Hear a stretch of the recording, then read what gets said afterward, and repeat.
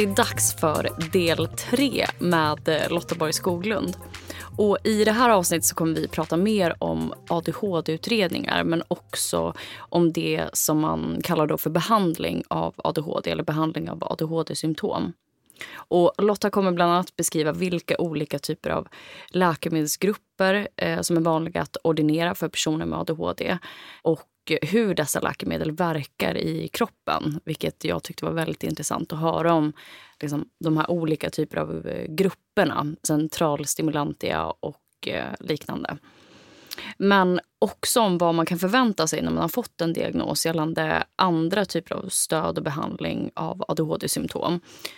Och det som jag tyckte var väldigt viktigt att prata om är just alternativ till läkemedelsbehandling där Lotta bland annat tar upp vikten av att träna för oss med ADHD. Och det här är ju en sak som man bara vet. Man kan läsa det överallt. Och jag har poddat om det tidigare och ni lyssnare beskriver även till mig att träning hjälper er väldigt mycket. Men jag vet i alla fall hur det är att vara omotiverad med träningen och inte ha någon som helst inspiration att gå till gymmet. Så alltså när jag är omotiverad att träna, då, det är liksom som att städa toaletten. Det går bara inte. Alltså någon behöver komma hit, bärga mig och rulla mig till gymmet. Annars gör jag det inte. Eller så får jag en tydlig plan för vad jag ska träna. Så därför, eftersom att jag har lite tema psykisk ohälsa varannat avsnitt i podden, så hörde jag mig till en tidigare poddgäst, Linnea Eriksson, som också är utbildad personlig tränare, förutom att hon driver sajten MyADHD, som jag tycker att ni ska kolla in.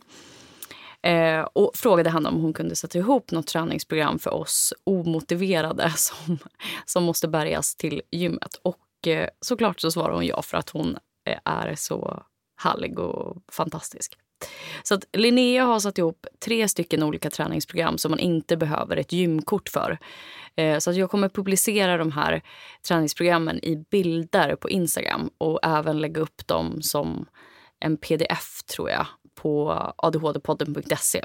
Så att håll utkik i helgen på min Instagram eller gå in på adhdpodden.se för mer information om det. Men samtidigt så är det ju ganska lätt att lägga mycket ansvar på individen och prata om vad kan jag göra själv hela tiden för att må bättre. Och träna mer så mår du bra och så bättre så får du mer energi, eller ät bra kost så kommer din kropp att känna dig starkare. Och såklart, det hjälper ju till. Men är du deprimerad eller har väldigt mycket ångest så är det viktigt att få rätt professionell hjälp. Och det är någonting som jag tycker att Lotta understryker i avsnittet, även om hon påpekar att träning ger förvisso ännu bättre effekt för dig som har ADHD. Men att känna att någonting inte står rätt till och att dessutom bära på känslorna för länge göder ju oftast problemen. Och för dig som lyssnar på det här just nu, eller för dig som känner någon som just nu går i tankarna att jag ska bara gå och lägga mig tidigare den här veckan, då kommer problemen att lösa sig. Eller jag ska bara vänta månaden ut för att se om oron eller den här ångesten släpper. Så hoppas jag att du stannar upp och funderar just nu. Hur länge har du mått så här? Om man själv känner att ens psykiska mående är så pass problematiskt att ens vanliga strategier för att må bättre inte längre räcker till. Så uttrycker sig i alla fall ADHD-poddens sponsor Mindler på frågan när man borde kontakta en psykolog. Många av er som skriver till mig dagligen faktiskt beskriver att ni under flera år har försökt med allt och ändå har ni mått dåligt fram och tillbaka tills ni fick rätt hjälp. Och vi pratar om det i avsnitt också, men att det finns köer inom vården är ett faktum, och flera av er som skriver till mig beskriver en frustration över att inte ens få komma på ett första besök utan att vänta flera veckor. Och då kan en app som Mindler vara ett alternativ till att komma på det här första besöket och vara i kontakt med en psykolog. Och Mindler är som sagt en app som du kan ladda ner i App Store eller Google Play Store. Efter att du har loggat in med ditt BankID så kommer du att få svara på några frågor om ditt mående.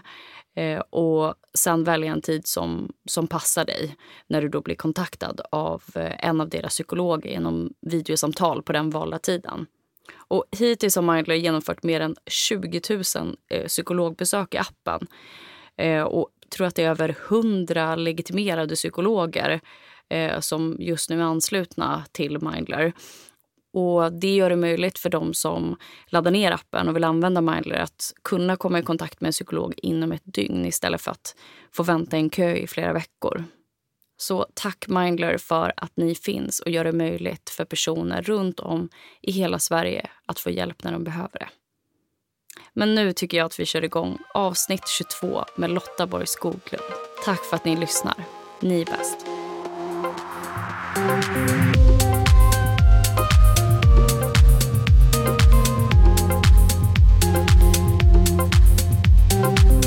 Lotta Borg Skoglund har inte bara en titel. Hon är forskare, överläkare, psykiatriker, allmänläkare, föreläsare och författare. Men hon är också grundare till Smart Psykiatri, nästa generations psykiatrimottagning som behandlar och utreder barn, ungdomar och vuxna med ADHD genom skräddarsydda upplägg där hela eller delar av utredningen sker direkt i hemmiljön. Lotta är utbildad vid Karolinska institutet i Stockholm och har bland annat publicerat en avhandling från 2015 med ämnet ADHD och samsjuklighet med missbruk och beroende. Ja, men välkommen tillbaka till ADHD-podden igen. Tack. Och till del 2, eller del 3 blir det ju, som expert här i podden. Och i det här avsnittet så ska vi prata mer om just ADHD-utredningar. Men också om behandling av ADHD. Och innan vi börjar prata om just det här med utredningar så tänkte jag ta upp ett lyssnarexempel. Alltså jag har fått det är en lyssnare som har skrivit till mig och som har haft en ganska frustrerande situation gällande sin utredning. Och jag tänkte bara höra dina tankar kring det här. Och då skrev hon så här att hon har försökt få hjälp sedan ungefär 3 år tillbaka och har bara fått till svar egentligen att det inte finns några resurser. Så att till slut så sökte hon sig till en privat mottagning som har avtal då med hennes landsting för att göra utredningen där. Och generellt så beskriver hon att utredningen som gjordes då var väldigt slarvig. Där psykologen enligt den här personen då har noterat annorlunda saker som man kanske inte förväntar sig i hennes underlag som hon sen får tillgång till. Och exempelvis skrivit att hon har uppfyllt alla krav för ADD på ouppmärksamhet, ungefär hälften på det övriga.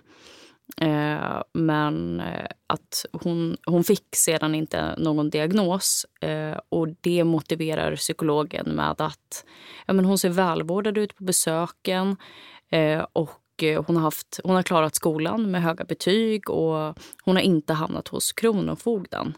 Medan den här personen då menar att hon har haft svårigheter i hela sitt liv. Men detta till trots då så fick hon ingen diagnos. Och alltså det här är ju ett exempel på när utredningen inte möter patientens förväntningar. Och då tänker jag förstås, hur kan man som patient hantera en sån här situation om det är så att man inte är nöjd med den utredningen som man har gått igenom? Alltså vad kan man göra själv? Ja, det är en himla olycklig situation då, därför att en utredning ska ju i sig vara liksom terapeutisk. Det ska ju ge någonting att gå igenom den. Man ska känna att det är ett samarbete. Och känner man att man inte har fått berätta eller fått beskriva det som är liksom viktigast för en och fått liksom det belyst från olika håll, så då känner man inte heller att man kan lita på resultatet av den här utredningen. Så det är en olycklig situation som just den här personen då har hamnat i och som beskriver. Sen kan inte jag säga någonting om såklart enstaka fall sådär. Men om man ska liksom bara tänka kring hur en lyckad utredning bör vara och om man inte upplever att man har fått det eller fått till det, då tycker jag att man ska vända sig till de som har gjort den utredningen och förklara det och beskriva den upplevelsen, och förhoppningsvis då så kan man ta ett omtag och se vad är det som den här personen inte upplever har blivit rätt. Har vi möjlighet att rätta till det? Kan vi liksom komplettera och justera? Sen är det inte alltid så att man är överens när utredningen är slut och över och sådär. Och det kan man också vara tvungen och liksom acceptera. Men man kan ju hoppas och liksom önska för alla inblandade att man kan nå någon form av konsensus kring att det här är en bra beskrivning av mig och mina symptom. Sen kanske man inte alltid är överens om vad som är en diagnos eller inte. Det här är svårt med de här diagnoserna därför att det är ju just symptom som vi alla, eller egenskaper och drag som vi alla har mer eller mindre av. Så att ibland så är vi inte överens när utredningen är över om det här är en diagnos eller inte. Och där har vi också en jätteviktig uppgift vi som gör utredningen att förklara det. Att det är inte det att jag inte hör vad du säger eller inte lyssnar på och inte tror på det du säger. Utan det är bara det att du ramlar liksom inte över den här gränsen för det som vi kallar funktionsnedsättning. Och det är en del som alltid måste vara med för att det ska kunna bli en diagnos av det här. Annars är det en beskrivning av en persons egenskaper och personlighetsdrag. Det tror jag vi kan bli väldigt, väldigt mycket bättre på, vi som gör de här utredningarna. Att förtydliga. Jag tror att väldigt ofta så handlar upplevelsen av att det blir en dålig utredning om ett missförstånd. Patienten eller den som ska bli utredd då inte riktigt hinner med i hur de som gör utredningen tänker. Så det är en läxa och en väldigt viktig upplysning till oss att då måste vi bromsa. Då måste vi ta ett omtag och se till att liksom få med patienten ombord på den här utredningen. Därför att oavsett om det landar i en diagnos eller inte så är det jätteviktigt att man har förstått vad som har hänt. Att man har följt med och fått förklarat för sig vad de olika delmomenten i en utredning faktiskt består av och vad det är jag letar efter. Och frågar efter och varför jag frågar efter det och vad den informationen säger mig. Och att det är den informationen som jag sen baserar den här eventuella diagnosen på. Och som du har sagt tidigare också, att vilka förväntningar har man? Ja. Vad är det man söker för? Och jag tycker du tog upp en väldigt viktig sak. Du nämner det här med funktionsnivå. Du har pratat om det i första avsnittet också med dig.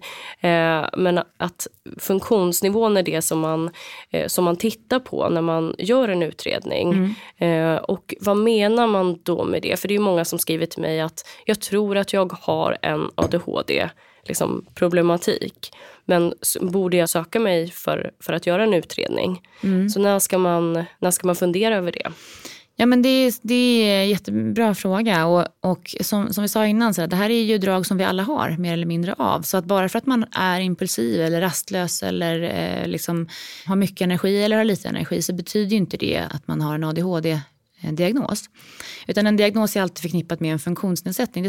Det ska vara kopplat till att man gång på gång och genom hela livet egentligen då har stött på patrull i relation till den här problematiken. Och sen är inte det alls samma sak som att säga att man har klarat skolan. Eller inte klarat, alltså du kan inte ha en diagnos för att du har ju klarat skolan. Eller du kan inte ha en diagnos för du har ju aldrig misslyckats ekonomiskt. Det är inte samma sak. Jag tänker på ett väldigt bra exempel på det är ju Kristin som du intervjuar i tidigare avsnitt. Och där hon då, tänker jag, har väldigt mycket andra skyddsfaktorer som gör att hon kan kompensera för sina svårigheter. Hon är otroligt begåvad, social person som har klarat sig väldigt mycket mot bakgrund av de egenskaperna. Men det betyder inte att hon inte har en jättestor funktionsnedsättning på andra plan. Och hon beskriver på ett jättefint sätt, tycker jag, hur otroligt utmattande det är att hela tiden vara tvungen att kompensera för saker som andra får naturligt. Så jag håller inte med om att man kan utesluta eller att det rör sig om en ADHD-diagnos bara för att någon har fungerat väldigt väl i vissa sammanhang. Man kan ofta vara superframgångsrik till exempel på jobbet när man har en ADHD-diagnos. Men det kan istället problemen ta sig uttryck i andra delar av livet. Det ska ju finnas på flera områden av livet, säger man. Men det måste ju inte vara i skolan.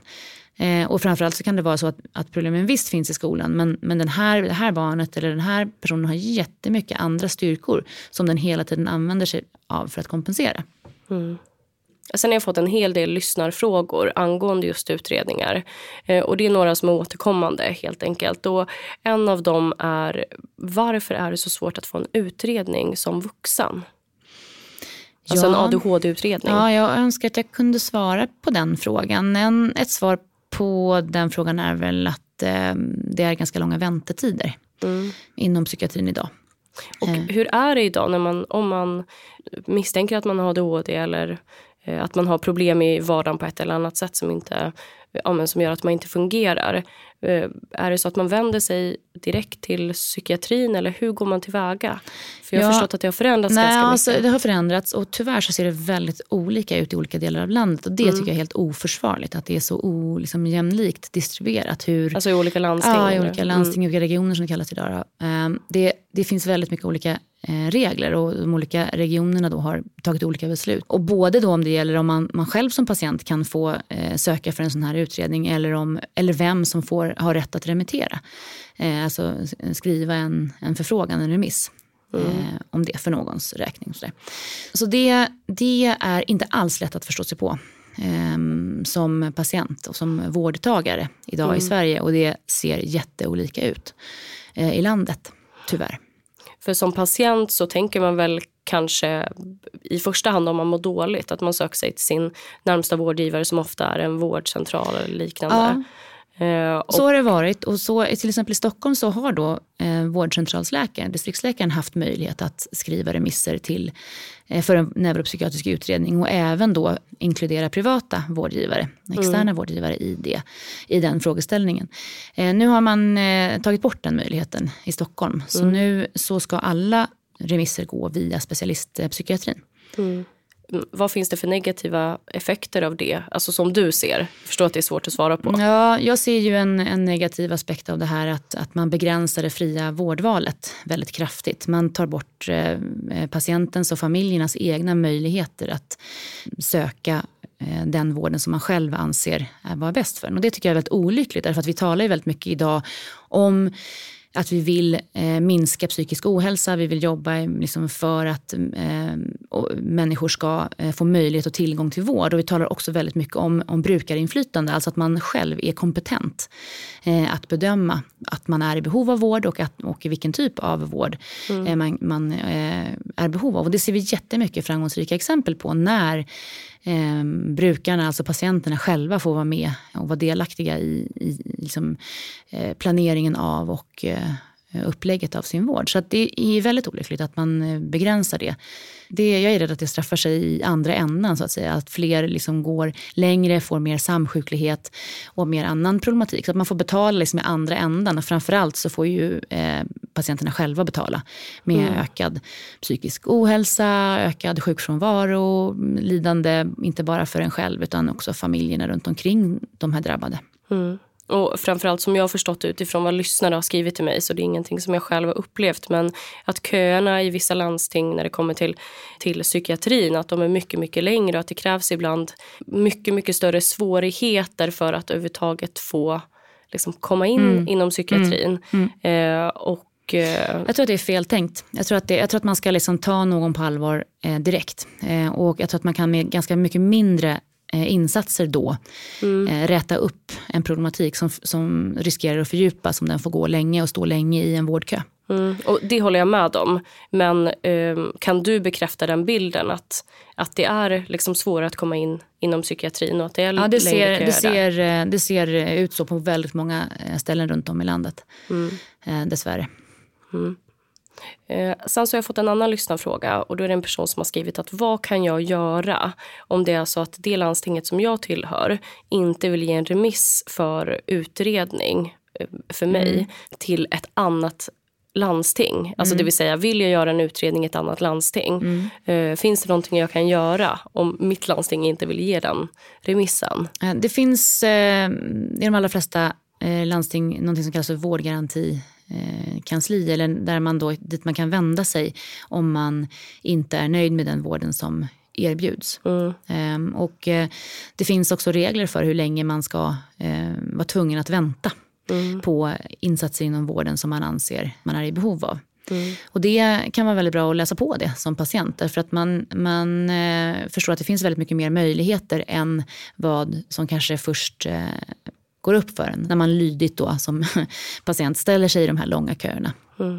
Så att läsa på det och veta att det finns väldigt mycket resurser och kompetens som på det här området. Det är inte alltid så att reglerna ser ut så att man kan få tillgång till dem. Men jag tycker att vi måste liksom börja diskutera det. Att det är inte så att det finns en anledning till att det ska vara så här långa köer. För att inte resurser och kompetens det är brist på. Utan det är vilka delar av resurserna och kompetenserna som våra liksom, patienter får tillgång till. Som är problemet, och att det är otydlighet kring vilken information som man som patient får om sina rättigheter och möjligheter här. Avslutningsvis på det här ämnet, om du skulle få möjlighet att säga någonting till de politiker som pratar väldigt mycket om att man vill påverka möjligheten för människor i Sverige att faktiskt få bukt med sin psykiska ohälsa och jobba med mer liksom, proaktiva insatser och så vidare. Nej, men jag vill att vi börjar diskutera vikten av tidiga insatser och prevention. Och det vet jag att alla är liksom eniga om att det är superviktigt. Men vad är egentligen prevention? Och i mitt fall är prevention tidiga insatser att man får rätt förklaringsmodell. Det behöver inte vara att man får en diagnos, men man behöver få en förklaring till varför man har haft återkommande svårigheter. Och då är min erfarenhet att väldigt mycket kan lösas och man kan göra väldigt mycket själv. Det är inte alls så att man behöver belasta sjukvården och andra typer av liksom, instanser inom samhället mera bara för att man har gått igenom en utredning och fått en diagnos. Tvärtom, så får man rätt förklaringsmodell så ökar möjligheten till egen kompetens i det som vi kallar för self-efficacy. Och väldigt, väldigt mycket kan man faktiskt göra för sitt eget mående, för sin egen hälsa. Men fattar man inte varför man gång på gång stöter på patrull, varför de råden och rekommendationerna som ges till andra i preventiva program i Sverige idag inte funkar för just mig, ja, men då har vi en risk att de här personerna utvecklar en ännu svårare samsjuklighetsproblematik. Och då har vi ett jätteproblem på halsen som samhälle, för att inte tala om hur stort lidande det är för individen och den liksom, personens närstående. Så jag tycker att det är ett jätteproblem att vi inte förstår att god psykiatrisk diagnostik är den bästa preventiva insatsen. Så sammanfattningsvis, behöver det bli enklare att få hjälp och exempelvis göra en utredning? Ja, det behöver bli enklare och vi behöver lyssna på patienterna och familjerna. De vet.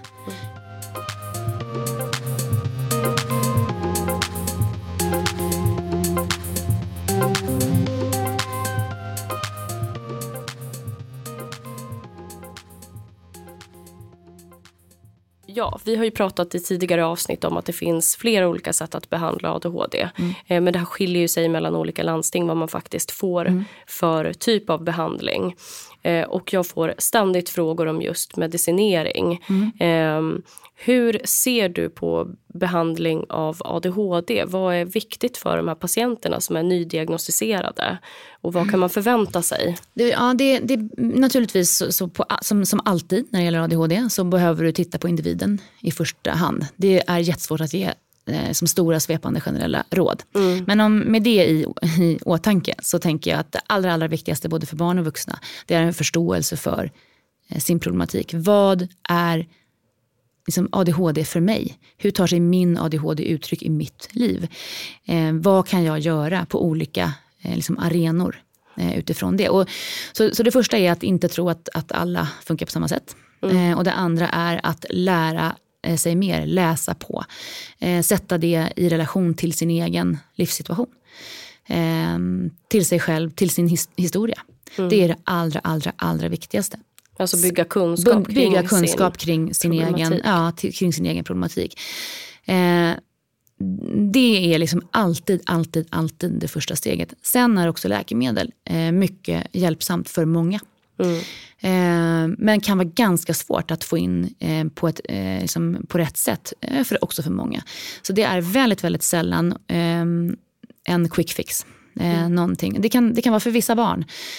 Och ju yngre man är, desto tidigare man kommer in med en läkemedelsbehandling, desto enklare får man väl säga inom citationstecken kan det då vara för att få det här att fungera. Men ju äldre man blir i min erfarenhet och ju mer samsjuklighet man har tyvärr då hunnit dra på sig, desto svårare kan det vara att få till rätt medicinering för sin ADHD.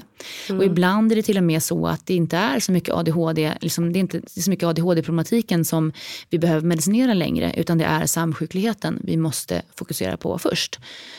Och det kan bli en besvikelse för väldigt många vuxna då, att man upplever att men, det funkar inte den här medicinen och då är det nog inte ADHD. Ja, men det kan det visst ha varit en gång i tiden, men nu kanske det är mer av en annan typ av problematik som skapar funktionsnedsättning och som skapar lidandet. Och att man behandlas då med medicinering för den samsjukligheten, menar du? Ja, för att ADHD-medicinerna de funkar oftast på ADHD-symptomen men kanske inte på depressionen, kanske inte på ångestproblematiken, kanske inte på sömnsvårigheten. Allt det där behöver liksom adresseras separat ofta. Och på tal om det, gällande sömnsvårigheter till exempel, det var en lyssnare som skrev, jag har testat allt, ingenting hjälper, vad ska jag göra? Ja, det är en bra fråga och återigen helt omöjligt att svara eftersom jag inte har träffat den här personen själv. Då. Men man kan ju hoppas då att hon har fått ordentliga sömnhygieniska råd och att man liksom ska försöka varva ner på kvällen, att man ska träna, vara väldigt fysiskt aktiv under dagen och trötta ut kroppen brukar oftast vara bra. Man har ätit regelbundet under dagen, att man har det lugnt och stilla runt omkring sig, kanske undviker skärmar men har annan typ av distraktion, är det många som med ADHD som beskriver. Det kan vara väldigt svårt att somna helt utan skärm eller mobil, men att man kanske väljer en ljudbok istället för att ligga och titta på en serie. Sådär. Och sen så att man har övervägt läkemedelsbehandling. Men att man är jätteförsiktig med det som kan vara vanebildande och beroendeframkallande. Alltid vara superskeptisk mot bensodiazepiner och det som vi kallar för Z-preparat, Imovane, Stilnoct och så. Den typen av läkemedel ska man oftast försöka undvika om man har ADHD. Ja, och det var ju ett jättebra tips. Och på tal om det här med medicinering, vad gör medicinering med hjärnan? Alltså ADHD-medicinering. Är det samma effekter av samtliga ADHD-läkemedel eller finns det skillnader mellan dem? Det finns 3 olika grupper av ADHD-läkemedel. Det finns de som vi kallar för centralstimulerande. Det finns de som egentligen är antidepressiva, alltså SNRI, selektiva noradrenalin återupptagshämmare. Som Strattera till exempel. Och så finns det gruppen som är godkända för unga upp till 17 som heter Intuniv i Sverige idag och som heter Guanfacin som preparatnamn. Och det är egentligen en blodtrycksmedicin. Som man vet är så det finns 3 helt olika grupper som alla kan vara väldigt verksamma vid ADHD men fungerar med väldigt olika verkningsmekanismer. Så om du tar grupp 1 då, centralstimulerande, i den gruppen så finns det då metylfenidat som är till exempel Ritalin, Equasym, Concerta. De verkar egentligen via återupptagshämmande mekanismer på dopamin och noradrenalin. Så man ökar nivåerna av de ämnena i hjärnan och man tänker sig då att de ämnena hjälper oss att minska vår impulsivitet, vår hyperaktivitet och ökar vakenheten och uppmärksamheten. På samma sätt funkar då gruppen amfetaminer som är då Listex-amfetamin, Elvanse och Atentin till exempel.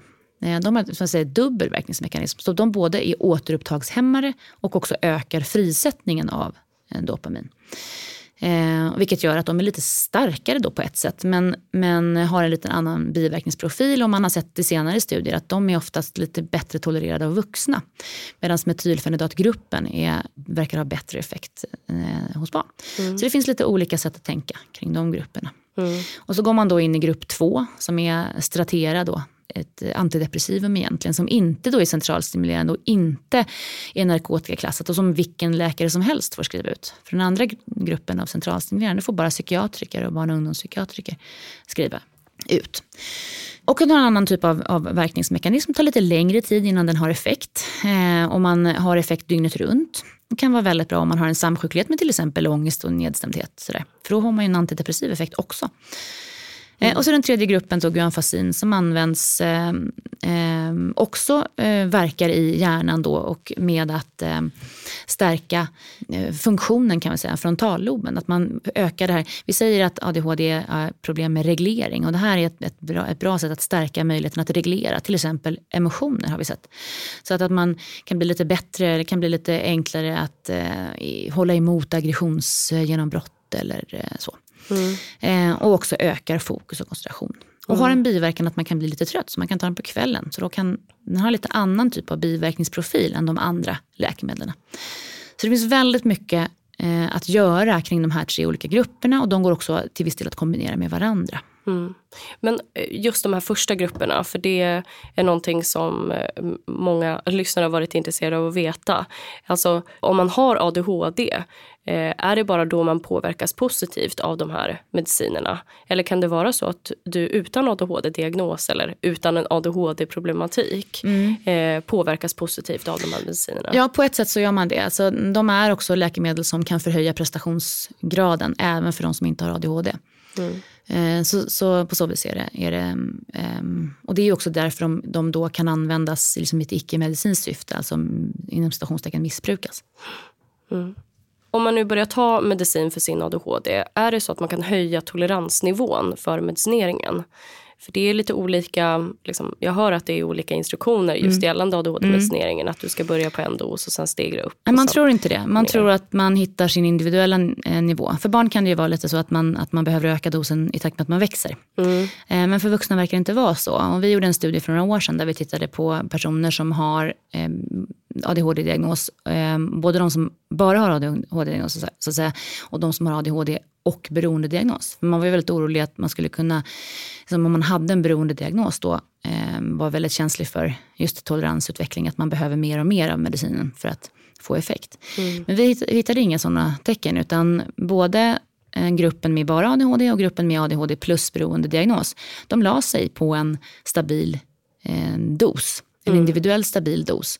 Det gick lite snabbare för de som inte hade beroende diagnos att hitta rätt dos. Men sen ligger man kvar där. Så det finns i alla fall inte några mig veterligen forskningsstudier som tyder på att man har en risk för att liksom bygga upp ett beroende för de här läkemedlen om man använder dem på rätt sätt. Kan man bli medicinfri? Och det här hör ju ihop med vad finns det för alternativa liksom, behandlingar för ADHD såklart. Men kan man leva utan medicin? Det är klart man kan göra det. Det väljer man ju själv naturligtvis. Och läkemedel ska man ju bara ha om det gör någon nytta. Man ska alltid ha lägsta effektiva dos, ska man ju sträva efter. Och det tycker jag är en ganska vanlig som berättelse av de som jag träffar, och att man vill testa läkemedel och se hur det funkar. Man kan behöva läkemedel i vissa perioder av livet när det är extra hög påfrestning. Men i andra delar av livet så väljer man att leva utan. Men det bygger ju väldigt mycket på det som vi pratade om tidigare, att man liksom lär känna sig själv, lär känna sin egen ADHD när den tenderar att sätta kroppen för en. Och att man hittar effektiva strategier att på andra sätt hantera det. Och det tycker jag, det är ju liksom livet fullt av berättelser om människor som har hittat andra sätt att liksom rikta sin energi eller styra sig själva och använda sig till och med delar av liksom sin ADHD för någonting som kan bli väldigt framgångsrikt och positivt. Och som sagt, träning, motion, bra mat och så vidare ger ju goda effekter för om man har en ADHD-diagnos. Samtidigt är det väldigt många som kan bli provocerade av det. Att vadå, är jag lat som inte kan sköta min kost och träna jättemycket eller och sådär. Hur tänker du kring det? För det är väldigt många som brukar... Det är en jättebra fråga, och jag tänker att man ska ha en superstor ödmjukhet för när man ger de här råden till personer med ADHD, och veta att just i diagnosens kärna så ligger ju de här svårigheterna med att motivera sig att göra saker kanske upprepat. Att liksom hålla ut när saker och ting blir tråkiga och enahanda. Så att just där är ju liksom de här kostråden, motionsråden, de som är som egentligen så liksom självklara för oss alla, som kan låta nästan så här, det kan ju låta som att man sparkar in öppna dörrar när man ger de här råden. Men de kan vara så himla mycket svårare att följa när man har ADHD. Och börja med en ödmjukhet för det och ge sig själv en klapp på axeln varje gång man faktiskt lyckas, istället för att fokusera på alla de gångerna man kanske inte får till det. Sen är min erfarenhet att många med ADHD kan bli jättebra på att liksom bygga vissa rutiner om det verkligen blir tydligt vilken effekt vilken positiv effekt det ger. Många med ADHD beskriver ju det här med hyperfokus, att snöa in på någonting som en del av sin ADHD. Och där kan man ibland använda sig av det, att liksom snöa in på viss typ av träning kanske, eller viss typ av liksom så här, ja, men att ha vissa rutiner väldigt, väldigt fasta för sig. Så ibland kan man liksom vända det här till någonting som kan snarare göra att man har en fördel framför andra som inte har ADHD, om man använder sig av liksom de här rutinerna och det är någonting som är någonting positivt. Så det tänker jag är, börja med det. En stor ödmjukhet för att det här är otroligt mycket svårare när man har ADHD. Så man behöver inte känna sig misslyckad om man medicinerar? Nej, det får man absolut inte. Man får absolut inte känna sig misslyckad, vare sig man medicinerar eller om man inte hela tiden lyckas vara som följer alla kost- och motionsråd som ges.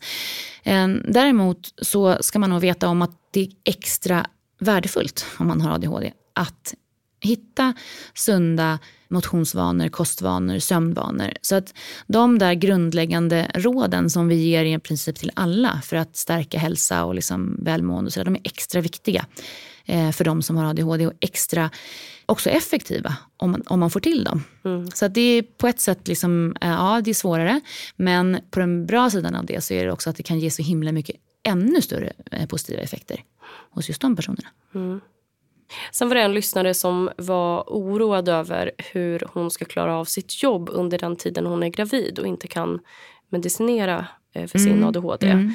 Och hur är det här med graviditet? Kan man äta ADHD-medicin under graviditeten eller behöver man sluta då? Nej, men det är en jättebra fråga. Man ska alltid kontakta sin läkare om man planerar eller har blivit gravid. För vi har väldigt, väldigt lite data på det här idag.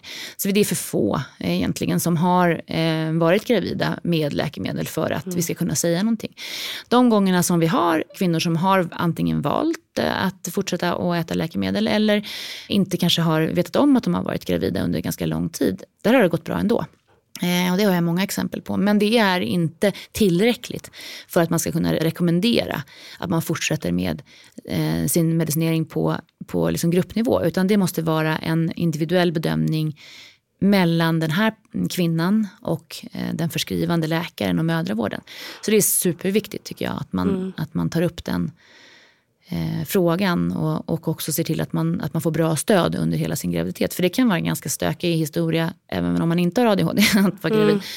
Så kvinnor som blir gravida ska liksom informera sin mödravård om att man har ADHD och se till att man får bästa möjliga stöd utifrån det. Jag kommer ha ett avsnitt specifikt om att vara gravid med ADHD.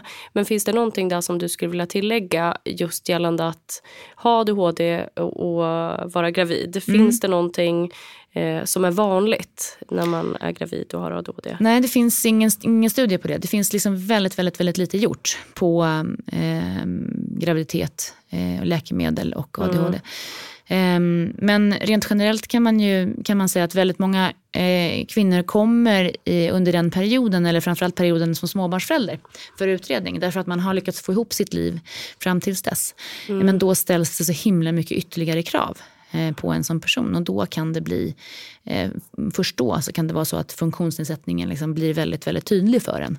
Man har liksom lyckats hålla ihop sig själv när det bara är en själv, men sen ska man liksom in med en till liten individ i den här ekvationen och då får man inte ihop det. Alltså att symptomen kan förvärras, det är inte ovanligt. Ja, att liksom det blir svårare att liksom få ihop det och att det blir mer tydligt för en själv och för omgivningen att man har de här svårigheterna att liksom organisera sig kanske eller att planera eller att komma i tid eller att så. Sen så tillbaka till det här med medicineringen. Jag fick en fråga och jag förstår om du inte kan svara på den. Men finns det någon medicingrupp av de här grupperna som rent vetenskapligt visar på bäst effekt när det kommer till just koncentrationssvårigheter? Om du vill svara. Ja, den gruppen som rent liksom vetenskapligt har bäst effekt på ADHD-symptomen överlag och koncentrationssvårigheterna då är gruppen centralstimulantia. Den första liksom, gruppen den första gruppen som jag pratade om. Den är liksom på effektnivå då som vi talar om. Den har högre effekter än de andra grupperna. Både barn och vuxna. Avslutningsvis nu då, när det kommer till ny forskning som jag har frågat dig om tidigare också när vi har pratat om de andra ämnena. Finns det någon ny forskning på området just behandling av ADHD som du tycker är intressant att lyfta?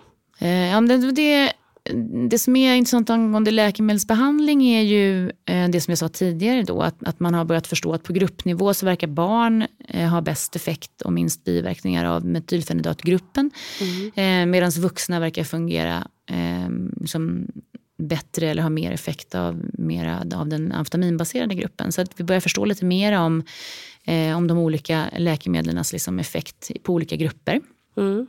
Tänker några så alternativa liksom. Jag vet inte. Ja, men precis, det där är en jättebra fråga. För vi börjar förstå mer och mer om kostens betydelse och den delen. Och att vissa liksom, kanske eventuellt vissa tillskott börjar komma ännu mer forskning kring. Vi är väldigt försiktiga att rekommendera olika typer av kosttillskott eller kostupplägg. Sådär.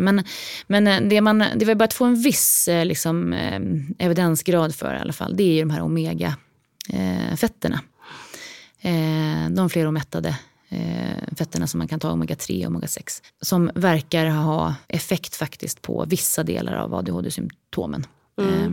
Och sen så har jag sett studier och jag blev tillfrågad om jag ville vara med i en tarmflora-studie som jag tycker är jätteintressant. Ja. Är det någonting som du kan någonting om? Jag kan jättelite om det. Men det jag kan och det jag vet, det är ju på basen av min kliniska erfarenhet att nästan alla som jag pratar med berättar om att man har olika typer av oregelbundenhet i liksom mag-tarmkanalen. Så att det verkar finnas en koppling. Det känns intuitivt liksom och väldigt sannolikt. Och det är superspännande forskning som är på gång av jätteduktiga forskare som jag tycker du ska verkligen ta hit till podden och fråga mer om. För det är, tror jag, både jag och andra nyfikna. Jag tror jättemycket på den. Därför att det är så tydligt, man ser det och hör det så himla tydligt av personerna som berättar om det. Så det ser jag fram emot och liksom få följa den forskningen. Och lyssna på det också. Ja, gud vad spännande. Ja, men återigen, tusen tack för din tid. Tack själv att jag får komma hit. Jättekul att ha de här samtalen med dig. Ja, men detsamma. Du ger alltid nya insikter. Och det kommer ju säkert hundratals frågor mer till dig. Men vi ska planera något bra upplägg. Kanske att lyssnare får ringa in och ställa frågor direkt till dig. Men det vore jättekul. Vi pratade lite om det tidigare. Ja, om ni är intresserade av det, någon som lyssnar nu, så får ni gärna höra av er till mig på sociala medier. På ADHD-podden finns jag ju där. Och vill ni veta mer om Lotta så kan man ju kika in på Smart Psykiatri såklart också. Ja, men tack så jättemycket för att du har varit med i podden igen. Tack för att jag fick komma.